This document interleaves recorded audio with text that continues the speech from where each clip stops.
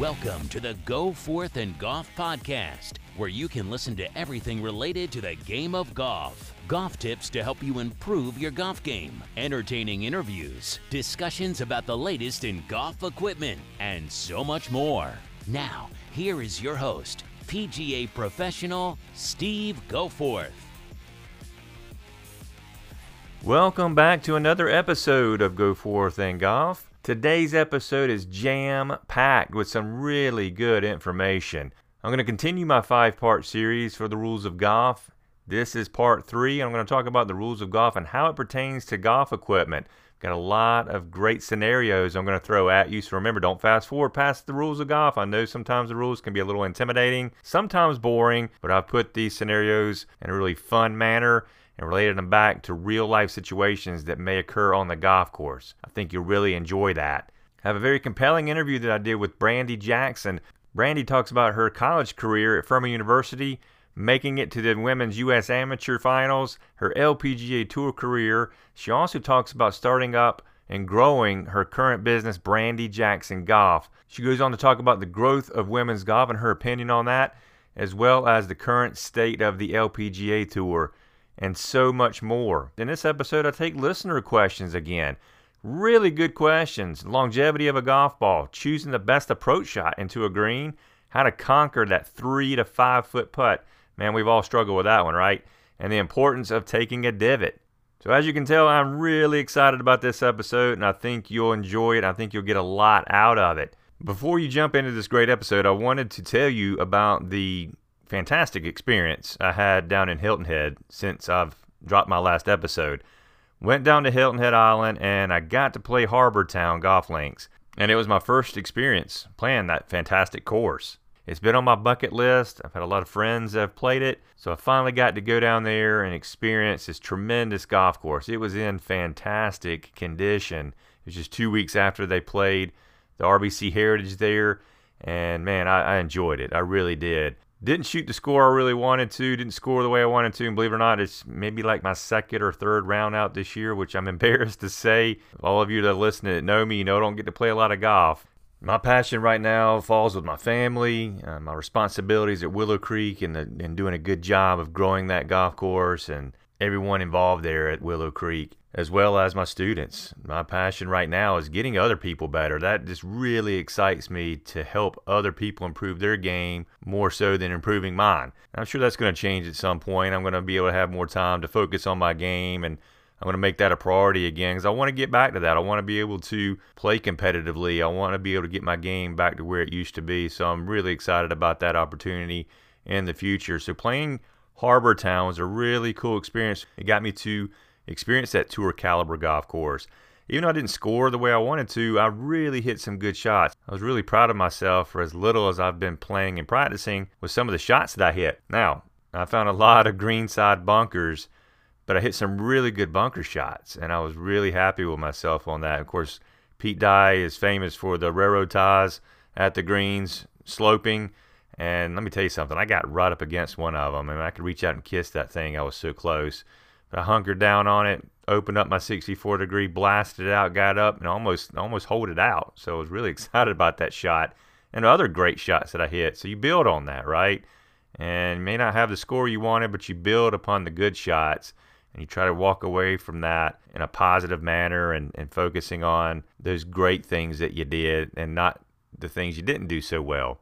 All these years, I've always heard horror stories about Harbor Town, how tight it was, how small the greens were, and it certainly was that. But when I walked up to each tee box, I never really had a sense of fear. I never felt like, oh my gosh, this thing is so narrow. Where in the heck am I going to put this golf ball, or how am I going to hit this fairway?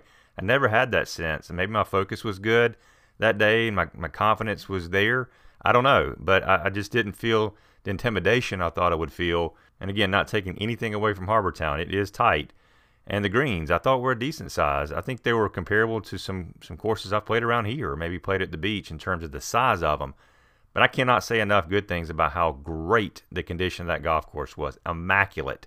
They do a fantastic job of keeping that place looking great. So kudos to their superintendent and their entire staff at Harbor Town because it was excellent. It had a fantastic caddy in Seth. Seth was wonderful. He knew the golf course like the back of his hand. He was a great help to me and the gentleman I was playing with, and had a great time. If you ever go to Harbor Town, I highly suggest that you ask for Seth as your caddy, because I don't know if you're going to find a better one. He knows his stuff, and he just made that round so much more pleasurable for me. So thank you, Seth, for all your help, and thank you also for listening to my podcast. I really do appreciate that. Spread the word down there at Harbor Town and get as many listeners at Harbor Town as we can get. I greatly appreciate that. So, without further ado, let's tee it up. Oh, he got all of that one. Today we're going to be talking about the rules of golf and how it pertains to golf equipment. This is part 3 of a 5-part series, and I've gotten a lot of good feedback thus far on part 1 and 2. I'm glad that it's helping you. I hope that this one and the ones coming after this, got 2 more weeks of this, will also help you when you're out there on the golf course and cut down a lot of that confusion. Like I mentioned in the last episode, take the time to listen to this. I know the rules of golf are a little bit boring and, it's not very entertaining. Sometimes the rules of golf intimidate us a little bit. Don't fast forward past this. Don't skip over it. Take the time to listen, because I'm going to put these rules, like I've done in the past, in a way that is you can relate to when you're out on the golf course. It's not just reading the rules of golf in a very boring fashion. I'm trying to give you scenarios that you can relate to, that maybe you've actually been in already, and that can answer these questions a lot easier for you and entertain you a little bit better at the same time. So get ready to take those notes, and let's jump right into the rules of golf and how they pertain to golf equipment. I thought I'd start out with a common rule when it comes to golf equipment, one that's easy, one that you need to know. It's extremely important that you understand this rule, and that is, how many clubs are you allowed to have in your bag? A lot of you are like, well, that's easy. And some of you are like, you know what, I don't know. I hear one thing and I'm not sure. 14 clubs, that is the total amount of clubs you are allowed to have in your bag. You may carry less if you choose to do so, but 14 clubs is the absolute limit that you can carry in your golf bag at any time. And you want to reference Rule 4.1b in the rules of golf to back that up. You've been struggling with your driver all day long. You've sliced your ball into the woods at least 4 times, and all of a sudden, here comes a hook out of nowhere into the pond. You've had it. You're done. You're sick and tired of this driver. You take it, you break it over your knee in a fit of anger. Have you done that? I guess we've all sort of been in a fit of rage at some point during the round. Can't say that I've actually snapped the driver over my knee, but now sure as heck I've wanted to, believe me. But it happens, right? Could have been by accident. Maybe you just broke it, didn't mean to break it. What are your options here? Can you still use that club? And the answer to that question is yes. If it depends on how bad it was broken, you can still use that club for the remainder of the round, or you're also allowed to repair it as long as you don't hold up pace of play in doing so. But you may not replace that club during your round. You want to make sure you reference Rule 4.1a on this ruling. But again, you broke your club or your club was broken by accident, you are allowed to use it, you are allowed to repair it, but you cannot replace it. Standing in the middle of the fairway and you realize, oh my goodness, I forgot to bring my 3 hybrid, and I really need a 3 hybrid in this situation if I'm going to reach the green on a par 5. You look at your playing partner and you say, hey man, can I borrow that 3 hybrid you have in there because I really need to hit this shot? Are you allowed to share clubs with another player or your partner? And the answer to that is you are not allowed to share clubs with another player. You want to reference Rule 4.1b. However, you may share clubs with your partner, provided that the amount of clubs you and your partner have do not exceed 14 clubs. And you want to reference Rule 22.5 and Rule 23.7 on that. So you're not allowed to share clubs with another player. You are allowed to share with your partner. Say, for example, you're paired up in a tournament. This as long as you are not exceeding the 14 club limit. You're playing your round on the front 9. You get up to the green. You realize, oh no, I forgot my 56-degree wedge. I left it in my car because I was practicing with it the other day. When I make the turn, I'm just going to grab that out of my car and I'll play with it on the back 9. So are you allowed to add a club to your bag during the round? The answer to that is if you started your round with 14 clubs, then you may not add another club. So if you've got that wedge out of your bag, But you're under 14 clubs, you are allowed to add it when you make the turn. And you want to reference Rule 4.1b on that ruling. Again, just going back to that first rule that I mentioned, and make sure you don't exceed the 14 club rule throughout your entire round. You're playing with that awesome Callaway driver, you hit your drive, and you realize your head's loose from the shaft. Are you allowed to tighten your club head or shaft if it becomes loose during the round? Yes, you are allowed to tighten your driver provided that the damage happened during the round. You want to reference Rule 4.1a2, and there's also an interpretation out there, 4.1a2/1. So again, you're out there playing, notice that your driver head is loose, and you want to tighten it back up, you are allowed to do that during your round. You're on the driving range, you're hitting these nice high draws, these nice high bombs on the range, right? Everything's great. You get to the golf course, and here comes that dreaded slice again. And on top of that, you got a lot of dog legs to the left, which is putting you further into the woods. So you say, you know what? I'm going to adjust my driver. I'm going to set it up to the draw setting or add more weight to my heel so that I can turn that corner a little bit better. I'm going to hit that nice high bomb, that draw I was hitting on the driving range. I got this. Can you do that? Can you adjust your driver mid-round? Unfortunately, the answer to that question is no, you cannot. Once you've got that driver set, when you start your round, it has to stay there for the rest of the round. If you change it, you're in breach of Rule 4.1a, Section 3, where you cannot adjust your driver. So again, once you get started, leave it where it is, no adjustments during the round. This last one I want to talk about is a little bit different, and a lot of you have seen the tape that you can put on your body. It's called kinesiology tape or kinetic tape, and that's something new that we're seeing over the last few years. Golfers are using that during the round, and a question I got a while back was, am I allowed to wear this tape when I'm playing in a golf tournament? And it's a great question, and it's something I really never thought about because it's something that not everyone uses, and again, has been introduced not long ago.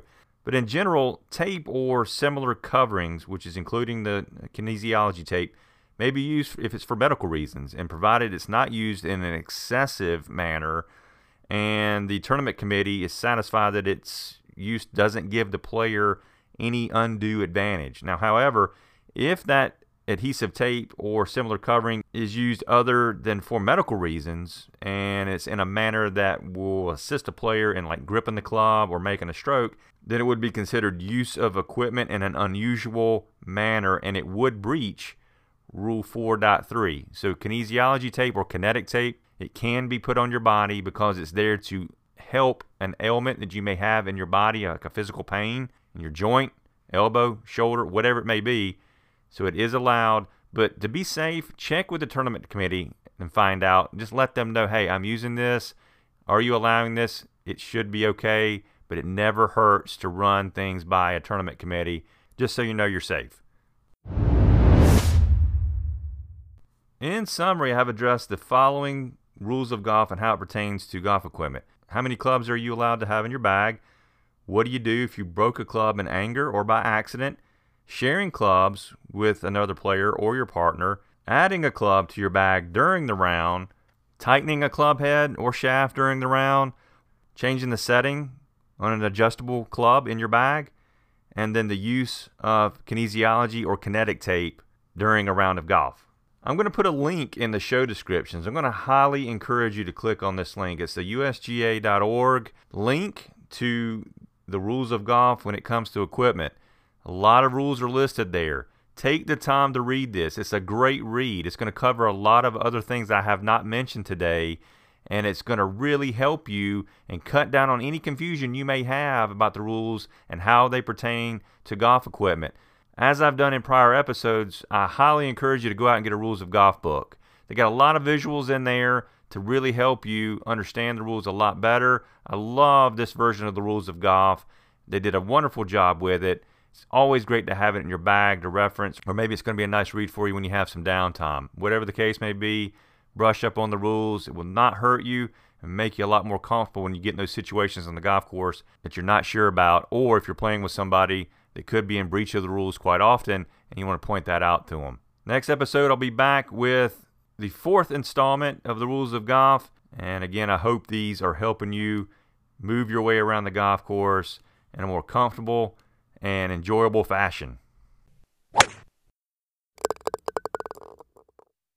My guest on this episode is former LPGA player Brandi Jackson. Brandi is the owner of a very successful company, Brandi Jackson Golf, very easy to remember, where she helps young women on their journey to become a college golfer. Brandi talks about her experience playing college golf at Furman University.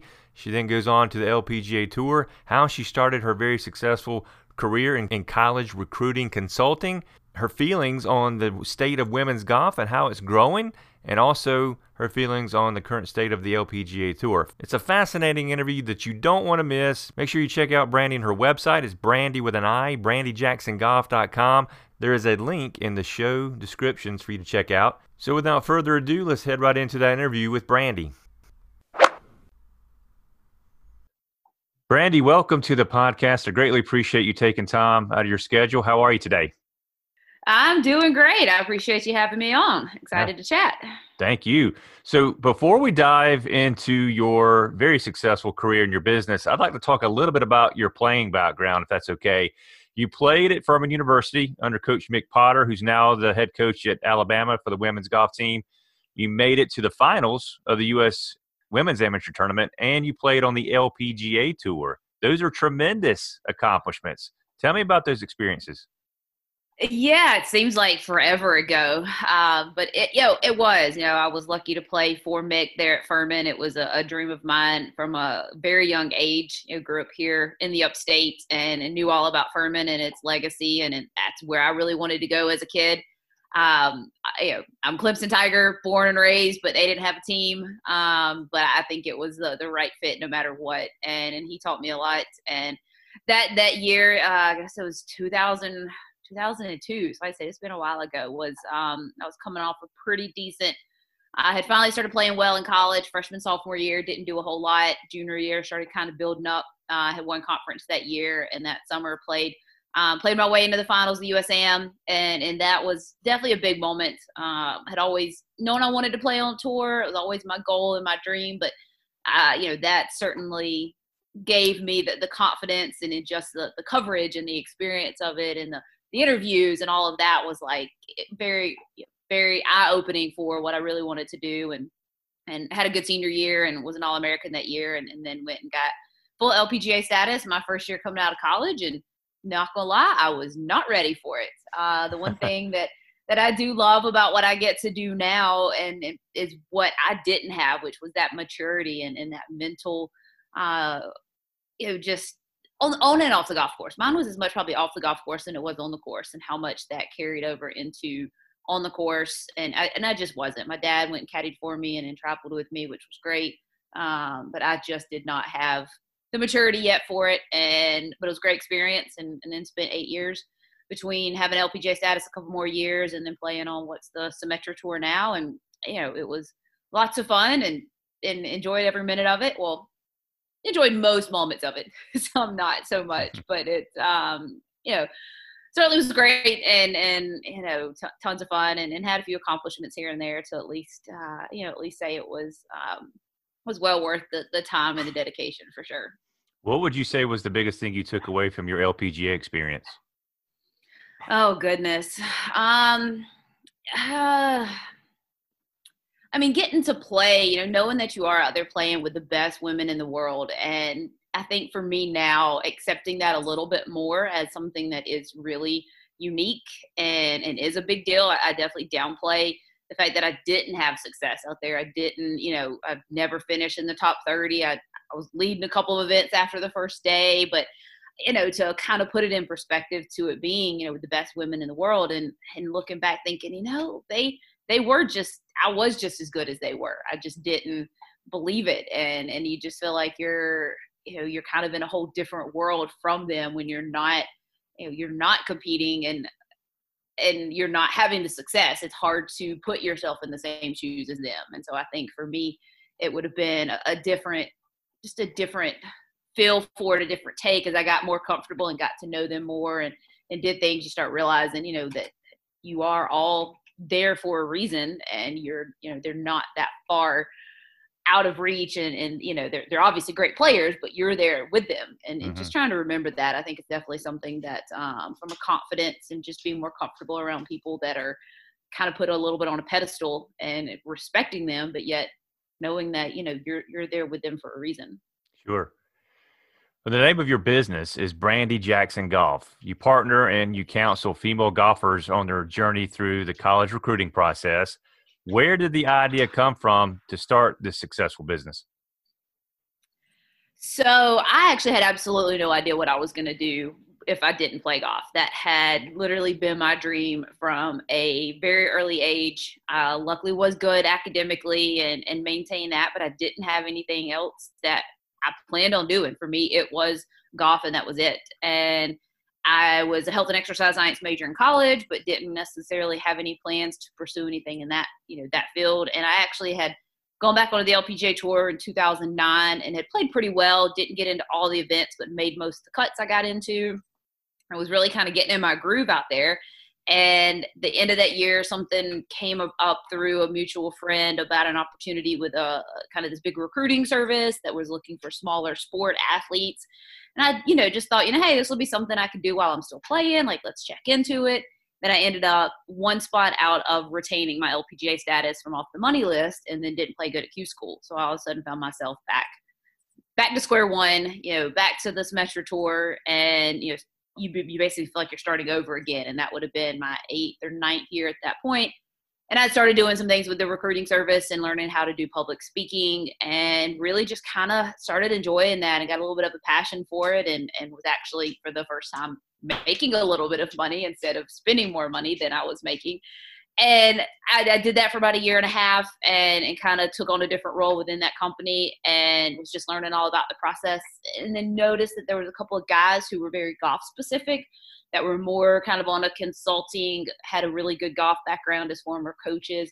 And there wasn't a female that I knew of, and I still don't think there was, that was doing this. And I just figured, hey, I've gotten some experience in the recruiting business on top of my playing experience. I don't see why I can't do the same thing myself. And so really kind of bounced off of what they had done within their business and created it. And I wanted from the beginning to do it just for the girls, but I would just get enough guys referred to me that for the first 6 or 7 years, did both boys and girls. And then over the last couple of years have been able to transition to just the girls and be all about the girls. And, I love it. But I can remember I had surgery and was staying at home with my parents at the time, was in between moves. And I even remember them kind of questioning what I was doing and if I was crazy. I remember creating the logo, and did I want it to be my name or not? It was so funny to kind of see that come together and think about what it's become almost 10 years later, I guess it's been now. So it has been a journey to see it from a business perspective and to have kind of thought about where it started. And now there's numerous other people that do the same thing. It's definitely a good industry and a good way of helping the kids and get them in the right direction. It sounds like making contacts is very important with this business. How much work goes into maintaining and growing the business and forming those contacts that you need to reach out and to form those relationships with these young women? It is. It has, not to take any credit away from a lot of help I've had along the way. I've had tremendous help from just a ton of different people along the way, and then a few people that have helped even strictly within the business. But for the most part, it has always been me with every aspect of it, with the social media, with, just the day in and day out work of it, the travel, the speaking. And like you said, yeah, the connections, a big part of it is developing the connections with the college coaches.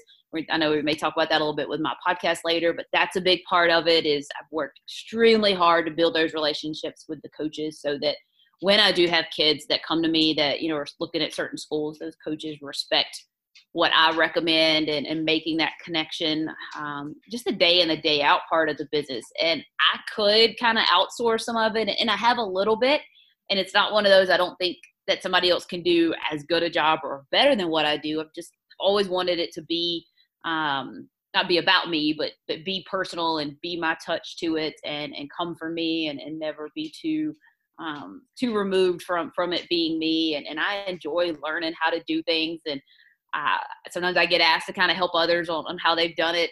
I'm far from some big time business with, all these social media followers. I'm still such a small thing, but I just have always enjoyed figuring out how to do it myself and not just, not necessarily maybe just paying somebody else to do it for me. And I'm sure that's probably held me back a little bit in some ways, but it's really been fun, like I said, just to get down in and kind of figure that out. All just the different aspects of building a business and seeing it, it's definitely gone up and down and how to adjust. And it's been really cool, but it's a lot of work. It's never really cuts off. I'm pretty much always on call and available for my girls. Sometimes the parents, I might say, you know what, not going to talk to you today about this. If she wants, if your daughter wants to call and talk, but sometimes the parents get put on restriction, but pretty much anytime the girls need something, they know that, unless I just not available, that I'll make time and do what I can. And, they get a little stressed out. So don't want them not having somebody to go to. Yeah. You mentioned your podcast. Let's talk about that. It's a tremendous podcast, by the way. I've listened to it several times, very entertained by it. It's called Tap Into College Golf. Where did the idea come from to start your podcast? And what are your hopes on that? What are you hoping to provide to your listeners? And how much do you feel like that helps with making those connections? Yeah, so as we talked a little bit before we got started, I have not done many episodes the last few months. It has just been so busy on the recruiting front of trying to help my kids. And the contact I've been having with the coaches has been more based off of my players and recruiting. So I'm actually a little bit behind on needing to get back to it. But I launched it last May, and it's been awesome. So that's one reason why I've got to get back to it. Part of it was there was a little bit of a marketing, kind of sales side of wanting to do it, and the fact that I did know a lot of these college coaches, and luckily I knew a lot of the really top ranked coaches, and I had those relationships. It's hard from a business perspective to promote that and to market that. It's not something that I do. It's something I kind of hold close because I only want the right qualified people to be able to, make those connections if it's needed. So part of it was, how can I kind of let people know that, I do know these coaches. And then the twofold side of it is, hey, these players don't get to hear from these coaches necessarily and hear, listen to what they have to say and the advice. And really at the heart of it, it came from, I do spend a lot of time talking to these coaches and I get to hear why they have to make certain decisions. And, they have families and they have, things that keep them, from being able to, they miss time with their family because they're traveling and there's so much commitment that comes from there that I didn't always feel like the junior players and parents knew about yet. And, not that they were being disrespectful of it, but I just wanted them to understand, these coaches are people and they have to make tough decisions and they have families, at home that they have to consider another player. So I really wanted to share their stories as well and give them a chance to, for not just to be about the recruiting process. So we don't talk that much about the recruiting process. It's a little more about the coaches' kind of journey getting into coaching, a little bit about their kind of coaching philosophy. And then we do talk about kind of college golf and what they see and advice that they may have and get into some of those pieces. And it's been extremely helpful for junior players and their parents. And then I didn't expect so many other college coaches to listen. And so I hear a lot from the other coaches who say, hey, that was such a great episode with such and such coach, getting to hear what she deals with, or some up and coming coaches and assistant coaches have loved listening to it and getting some advice from, some of the veteran coaches. I didn't expect that to necessarily come from it. So it's been a ton of fun. I definitely have it on my calendar and some good episodes to book coming up. Just did a bunch when the whole COVID-19 situation first happened and then just kind of took a break, focused on my players. So it kind of comes in kind of waves of doing it. But it was a huge process to learn how to do it. Again, I'm one of those, I like to kind of figure things out myself and dive into it. So I, kind of started out trying to figure out how to do it, how to record, asked a few people who I knew had episodes or had shows that I had been on, just to find out from an equipment perspective and then kind of played around with it and then just kind of took it from there. And thankfully got enough coaches that were, ironically, my very first guest was the Wake Forest coach, and they ended up finishing, number one in the country before everything got thrown off this year, and had a great year. And she had just had one of her players that had won the Augusta Women's Am, and she was my very first guest. So it was kind of cool to kick the show off with that, and then the success that Wake Forest Women's Golf had. And then from there, just a lot of different coaches, different backgrounds. Got to go sit down with Mick Potter. I did a little podcast tour down in Alabama and Mississippi and went to see him, and then the Ole Miss and the Mississippi State coach, and did some in-person interviews. And so Mick and I got to catch up about all our time together, and what we've learned from since then, and how much I've learned since then. And that was a lot of fun for sure. Well, I highly suggest subscribing to it. I've been really entertained by every episode that I've listened to, and just hearing about, like you mentioned, the experiences for these college coaches and what goes into college coaching and the recruiting process, I thought was very fascinating. Even if if you have a child that's thinking about playing college golf, or if you know someone that's getting ready to get into college golf, or if you don't, it's a tremendous podcast to listen to, subscribe to. You've been a lot of great help to me as well, so thank you for kicking my podcast off. So I really appreciate your help on that as well. You mentioned COVID earlier. Let's talk about that, because clearly the COVID pandemic is affecting sports right now. And how much has that affected college recruiting? It has drastically affected it. Obviously, we have much bigger problems in the world, to worry about than maybe just playing college golf or college sports. But given that's what my industry is in, obviously I've seen it be very affected. It's affected the coaches, the programs, and then, the high school players who are wanting to play. Once the season was canceled back in the spring, NCAA voted, all spring sport athletes can take an extra year of eligibility. So they almost wiped the whole season clean, basically. And so they were all granted an extra year of eligibility, which was great. It's just they gave that to all classes. And so the repercussions of that was the fact that coaches had to readjust their recruiting. And they have to now make plans that if a rising junior has said they want to stay for a fifth year, well, that changes what they were going to have to do with their 2022 recruiting class. And the fact that they might have planned to bring in 2 players, but if they've got a junior that's going to stay an extra year and they're going to agree to fund that scholarship, then they may only have one scholarship now to offer to one 22 player. So it really kind of shifted things just with that decision from the NCAA that was fair in a lot of ways, but definitely was a big domino effect that unfortunately has kind of hurt the junior golfers a little bit more. And then just, coaches have been in a dead period since COVID-19. Coaches haven't been able to recruit. Players haven't been able to take visits. So very limited during what would normally be a very busy recruiting time, a lot of decisions to be made. Coaches would be watching a lot of those rising juniors and rising seniors and making their decisions and making offers. And coaches, it's definitely been a new world for coaches because they have had to be at home. I think they can't recruit, can't have players come on visit. So they've had to find a lot of new ways. So it's been tough. It's been a lot of adjustments. It's been, for me, it's been very kind of demanding in the sense that a lot of my rising seniors are still in the process that normally wouldn't be. Then the 2022 process kicked off. And so those players all of a sudden start kind of panicking and get anxious. And it definitely has been a period of that. The thing I've loved about it, and I've talked to a lot of the coaches, is just some of the creativity and having to think outside of the box. So I've had, my players do different things that normally you think coaches are too busy. They don't want to see a video where, all they want to see is what they need to see. And, they have a little more time. So it's really tried to help the girls be a little more creative with their approach to things, give them some ideas that can help them, because it is a process really about kind of marketing yourself and getting yourself out there in the best light and the best impression you can make, and being seen, if nothing else, because it's a very competitive world.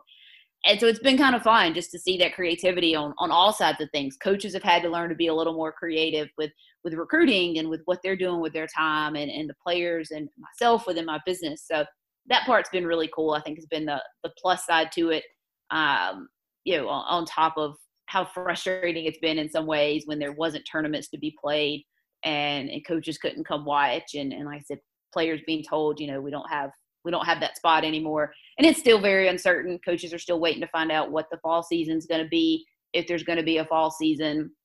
Still a lot of uncertainty with international players and if they can come back.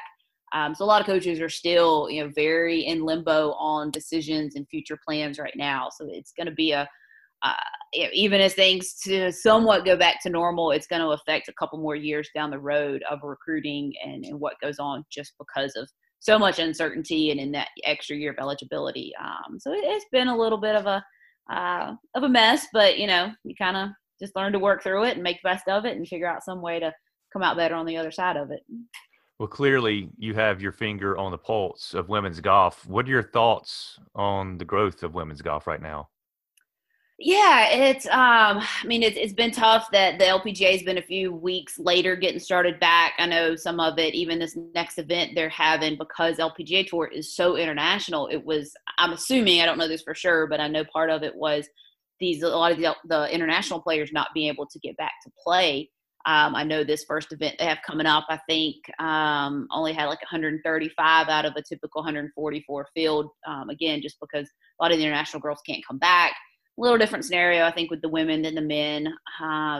There's definitely been such a growth in women's golf. I know there for a while there was the stat that girls golf was the biggest growth demographic of anybody within the golf world, basically, which was really cool to see so many more girls being introduced to the game. So love seeing that. I love even up to, what Top Golf has done, and the fact that I've had, friends that never would have probably picked up a golf club that now have some opportunities to do some stuff like that. Sure. Yeah, seeing that's been cool. Again, thinking outside the box with stuff and seeing people pick up the game, or at least just try it, that normally wouldn't have, has obviously been really cool.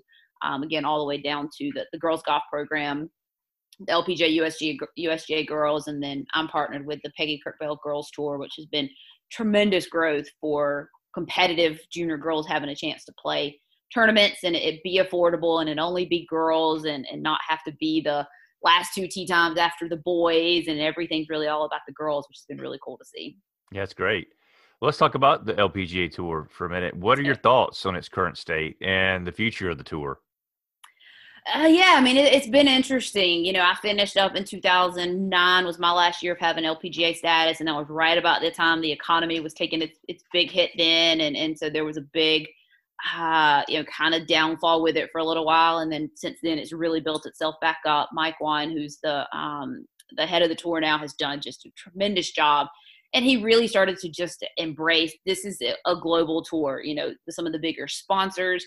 It's always going to be that way, and really just tried to embrace that and just know that it's not just going to be such a heavy U.S. based tour when it comes to women's golf. And I think it's just taken a little bit of adjustment and trying to get the fans and everything to kind of get on board with that as well. So I think there was a little bit of not pushback necessarily. It makes it tougher for travel for the girls. The American players have to step up and compete against all the players, the Canadian players, the Korean girls, the girls from Japan, the European girls. But I think that's really helped to make it this global tour and not just keep trying to fight against some of what they were running into with the U.S. with some of the sponsorships and that kind of stuff. And, it's I get asked a lot now, again, even though I wasn't, didn't have the most success out there, but I get some of the girls coming out from Furman and just some who want to play and ask, what my advice is. And it's hard because you want to kind of be realistic about what the opportunities are and the chances of making it big and making, a ton of money out there and it being this like dream job that everybody imagines it being. And the fact that, at the end of the day, most people don't. When you look at the percentages and you look at, and when you do kind of look at the difference in the women and the men and the money and all that, it is hard not to be kind of realistic about it. But at the end of the day, like there are so many opportunities that it can bring for you from a long-term perspective. So that's what I tell most of the girls too that talk about wanting to play professionally. Even if you told me going into it, or if if I knew at the end of the day that I was maybe going to break even at best, or I was going to spend more money doing it, and it was going to come at the price of this and that, like there's no way I would have changed what I got to do and playing out there and the experiences. The only thing I would have done different, and like I said, that's what I tell the players, is take advantage of of the opportunities that are out there that might help you once your career is over. And if you get lucky and you play great, and you make a good living out there and you have a lot of success, like, then that's awesome. But Right. if you get so caught up in that and that being, again, your identity, and that being, because it becomes about how you make a living and how you're making money. And it's hard to separate that. So I think sometimes just shifting your focus on what opportunities might be out there and the people that you meet and the connections that you're going to make and the experiences you're getting are going to mean more in the long term than you probably will realize at the time when you're just upset about missing cuts and the financial side of it. And if nothing else, it helps you kind of relax a little bit knowing you're doing other things for yourself. And then you might just wake up and actually play really well and win a golf tournament and set yourself up financially. It's just, like I said, it's tough from the reality side of things and then from how it finished for me. But again, at the end of the day, I would never take back what I got to do and the experiences out there. And it was just so much fun. And again, be able to live out my dream and do that for 8 or 9 years and play professionally and play on the LPGA tour, you can't take, you like I said, you couldn't talk me out of doing that no matter what I think you told me price it might come at.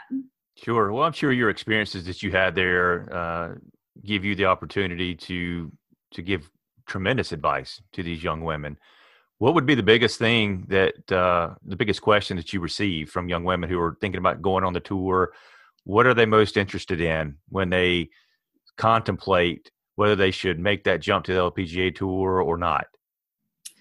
I don't know if there's a specific question, but I do think, I said, and I think there's a lot more understanding of it now than it was when we got ready to go out. I mean, we really had absolutely no idea what we were walking into. I can remember there was a group of us graduating college at the same time. I stayed amateur to play. I'd gotten an exemption to the U.S. Open, so I stayed amateur for a few more weeks in the summer. A lot of my friends had already turned pro, and I can remember they got to play in this pro-am that they got paid $50, and they were like, we got paid $50 just to play. Like, we didn't have to make a cut. Like, they paid us just to show up. And it was Right. like, I can remember it being this big deal. So I think that there is a lot more information about what to expect and how to expect it. I think one of the toughest things, and I was talking to Natalie, who's just finishing up at Furman, she joined my podcast, is it's almost like you're going back to your junior golf days in a way, because you go from junior golf where you're practicing on your own, you're not traveling with a team, nothing's paid for, you're having to figure your way out. Then you go to college for 4 years where you're always with a team, you've got a coach, most everything's paid for. It's kind of living a little bit of a luxury life, to be honest, when you're in college. Then you're back to, it's just about you again, and it's you trying to figure things out, and it's you, you're responsible. There's nobody there to tell you when to practice and what to do and when to book your flights and how to do all that. So you're really learning how to manage all that. As a junior, most parents are usually doing that, and now all of a sudden you're having to figure that out. I think a lot of people aren't quite expecting all of that, and if you don't have, if you're not the big star coming out who might be able to afford having somebody to manage all that for you, it's a lot of responsibility. You do grow up in a lot of ways when it comes to that, and you're traveling by yourself and long nights in your car and driving from tournament to tournament, and all of that starts to be extremely maturing. And like I said, it's kind of a reversal back to what it was like to be a junior player and be more self-driven and independent and self-motivated and getting those things done yourself.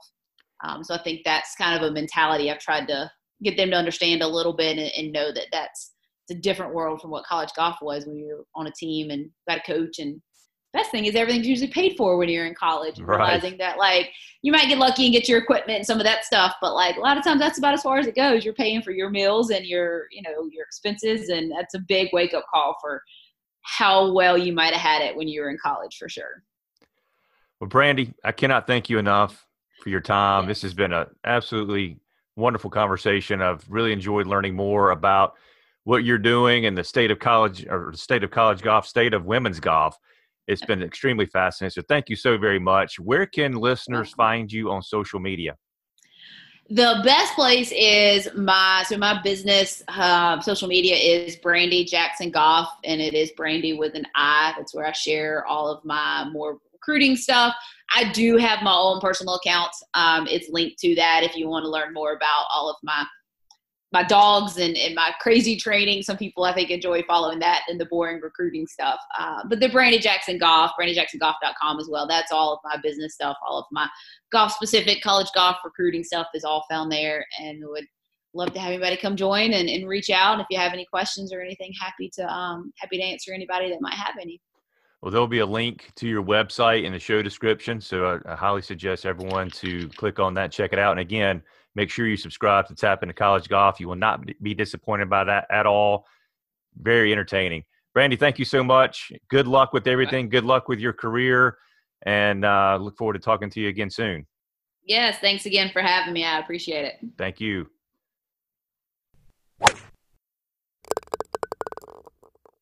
Ladies and gentlemen, listen up. If you want to take control of your health and feel so much better, I encourage you to check out Pure on Main.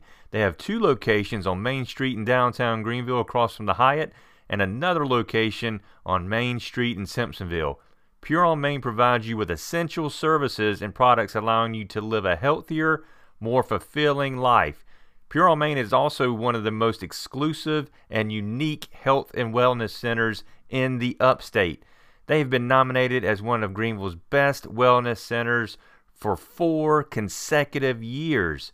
Betsy and her staff provide services such as colon hydrotherapy, massage therapy, ionic foot detox, and wellness consulting. They also have a store filled with beneficial items for your body and soul. Pure on Main is dedicated to helping and serving their community. Please give them a call and let them recommend the best products to help keep you and your family healthy. I get all of my wellness supplements from them, and I feel amazing.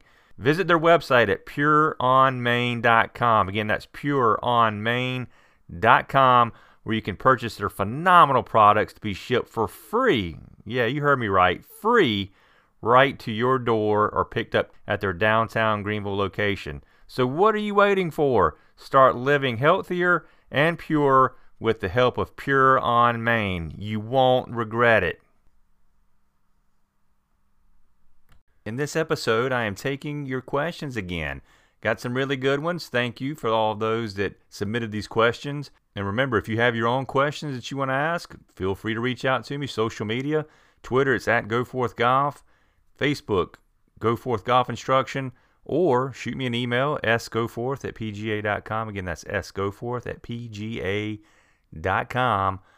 Ask me any question related to golf, and I'll be happy to put it in an episode and answer that question for you. Let's jump right in. Well, we're waiting.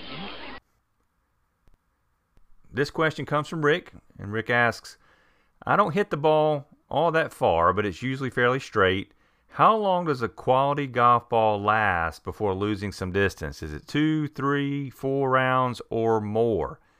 Rick, that is a great question. It's something that a lot of people don't think about. What is the longevity of a golf ball? And what you got to think about here, if you're not seeing a lot of visible damage to that golf ball, then there should not be a huge effect on its performance. For example, if you've got a big scuff mark on it, you can rub your finger across it, it's pretty rough to the touch. That's going to be some significant damage, and it could affect the performance of that golf ball. Believe it or not, having a scuff mark like that on your golf ball could affect your distance anywhere from 6 to 10 yards, which is pretty significant. So you definitely want to keep an eye on the damage to the outside of the golf ball. And the next thing you need to ask yourself is, when should you change the golf ball out? And if you think about it, golf balls are pretty much going to be lost or damaged before they even wear out. In most cases, they're going to be lost, right? How many golf balls are lost out there and around sometimes on a bad day? So according to Golf Digest, unless there is visible damage to the cover, the average golf ball should last up to 7 18-hole rounds. So 7 full rounds of golf is what you should see out of a golf ball in terms of peak performance. If there's a little lost paint or there's other marks on that golf ball, that's really not going to do a whole lot of damage to it. It's not going to affect that golf ball's performance much at all. But once there's that scuff mark on the cover, and it's, again, rough to the touch, it's time to take that ball out of play. Thank you again for the question, Rick. This question is from Stanton. He says, my question is, why worry about distance if you can make a half a swing with any iron into a green and be on line. He said, I've personally started bunting a 7-iron into greens from about 130 yards with success, and I've been spinning and stopping it. I just think most people do not use enough club to reach the green on their approach shot. Stanton, that is a fabulous point and one that I really agree with. You're right. There's a lot of golfers out there, they don't hit enough club and get there. They want in their mind to hit a 8-iron at 150, and it's a pride thing sometimes. I know I can do this. I know I can hit 8-iron, but realistically, they may not be able to yet, and so they come up short. But if you're under 130 yards, you can bunt a 6-iron. You're going to get far more control with it being lower to the ground. Trajectory is going to be lower, rather. You just typically have more control over the club when the trajectory is lower. Let me tell you a funny story. When I was going through my PGA training down in Port St. Lucie, they lined us up in front of a green. It was about 100 yards away, and this older gentleman, I'm not recalling his name, I'm drawing a blank on it, but an older gentleman at that time, he had played in some U.S. Opens many, many years ago. So he's walking the tee line, he comes up to me, I'm sitting there hitting a gap wedge or a 52 degree into that green. The wind's kind of in our face a little bit, and I'm just not hitting it. I'm not hitting the green. I may have hit 2 shots out of 10. He looks at me and goes, Mr. Goforth, may I ask, what are you hitting into this green? I said, my 52 degree. And he said, why are you hitting a 52 degree? And I said, because that's the distance that I hit this club. He said, why not use a 7-iron? I said, well, because the 7-iron is probably going to go over the green. He said, let me see your club. Stands up over the ball, hits it, knocks it 2 feet from the pin. At that point, I'm done. He shows me up. He got me on that one. And I mean, how can you argue that? The man just totally showed me up right there. And I needed that. I needed to be showing up in that particular situation. And just a light bulb went off. So he hands me my 7-iron back, and I start hitting them. And lo and behold, I start hitting the green. And I want to say I hit like 10 in a row. And boy, was that a light bulb moment for me. It went off. So Stanton, great question. I agree with you, my friend. I think that we should definitely start being a little more creative in how we hit our approach shots into the green. And I encourage the listeners out there, if you're on the range next time, find a flag that's between 100 and 150 yards and hit different clubs to it and see which one gives you the most consistency. Doug has a great question that I think all of us have struggled with at some point in our life. And he asks, how can I make more 3 to 5 foot putts? I really struggle with these distances. Well, Doug, if it makes you feel any better, we've all been in that boat. And don't worry, my friend, I've got a great tip for you that can help you make more of those putts. The most common mistakes that I'll see are 3 things. Number 1, the takeaway on those shorter putts are just a little bit too elongated. So shorten up your backswing or shorten up your takeaway on your putts. I like to tell my students, keep it short and sweet. A short takeaway has a sweet result, and that's the ball going in the hole more.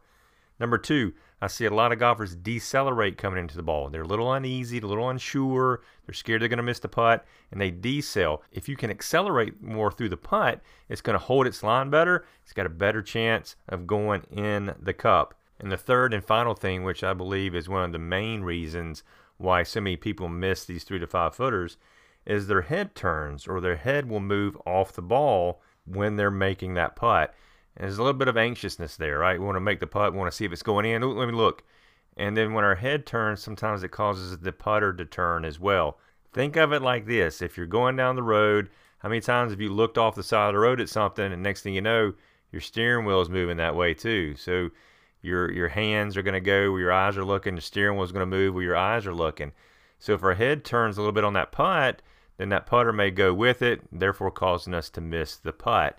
So keep your head still. Don't move your head until you hear that ball fall in the cup. So again, 3 things. Shorter takeaway. Remember, short and sweet.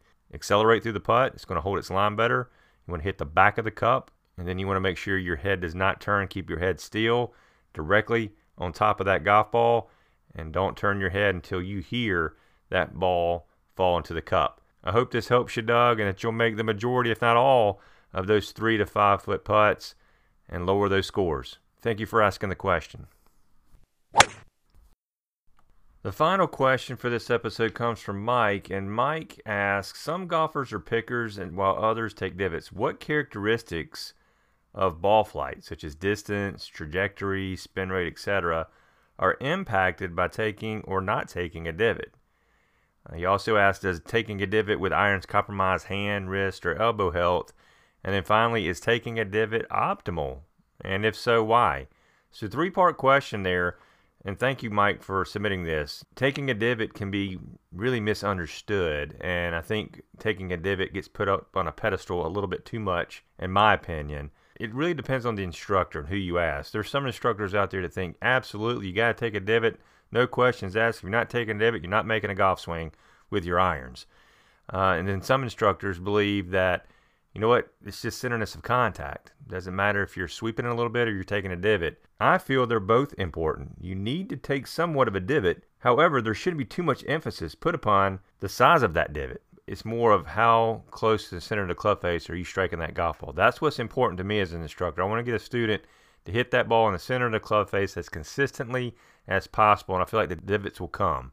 You asked what are the characteristics of ball flight, such as distance, trajectory, and spin rate. Well, if you're taking more of a divot, that means you're hitting down into the ball a little bit more. When you're hitting down into the ball, you're going to see a distance increase because you're going to get a little bit better trajectory. It's going to increase.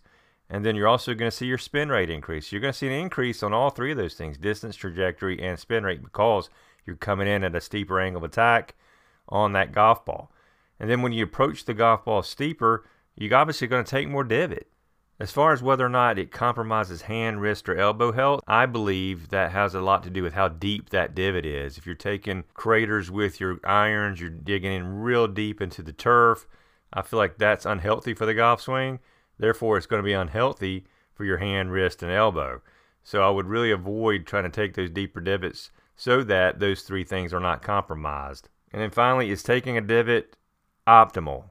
Again, I really feel like it goes back to whether or not you're hitting the ball off the center of the club face and not focus so much on the divot.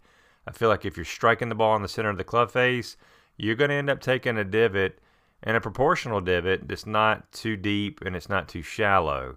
If you want to increase your distance, if you want to increase your trajectory, if you want to increase that spin, then work on coming in steeper and therefore taking somewhat of a deeper divot to help with those 3 things. It really just depends on what's important to your game. If you're looking to spin the ball more on the greens, then yeah, I would absolutely say that taking a divot is important, or a deeper divot is important in that situation. So I hope that helps you. Again, I feel like centerness of contact is the most important thing you need to think about here. And as an instructor, that's what I'm trying to get my students to do, more so than taking that divot. I felt like the divot will take care of itself. Thank you for the question, Mike.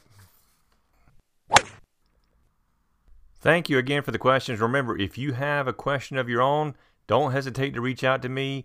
Find me on Twitter. It's @GoForthGolf.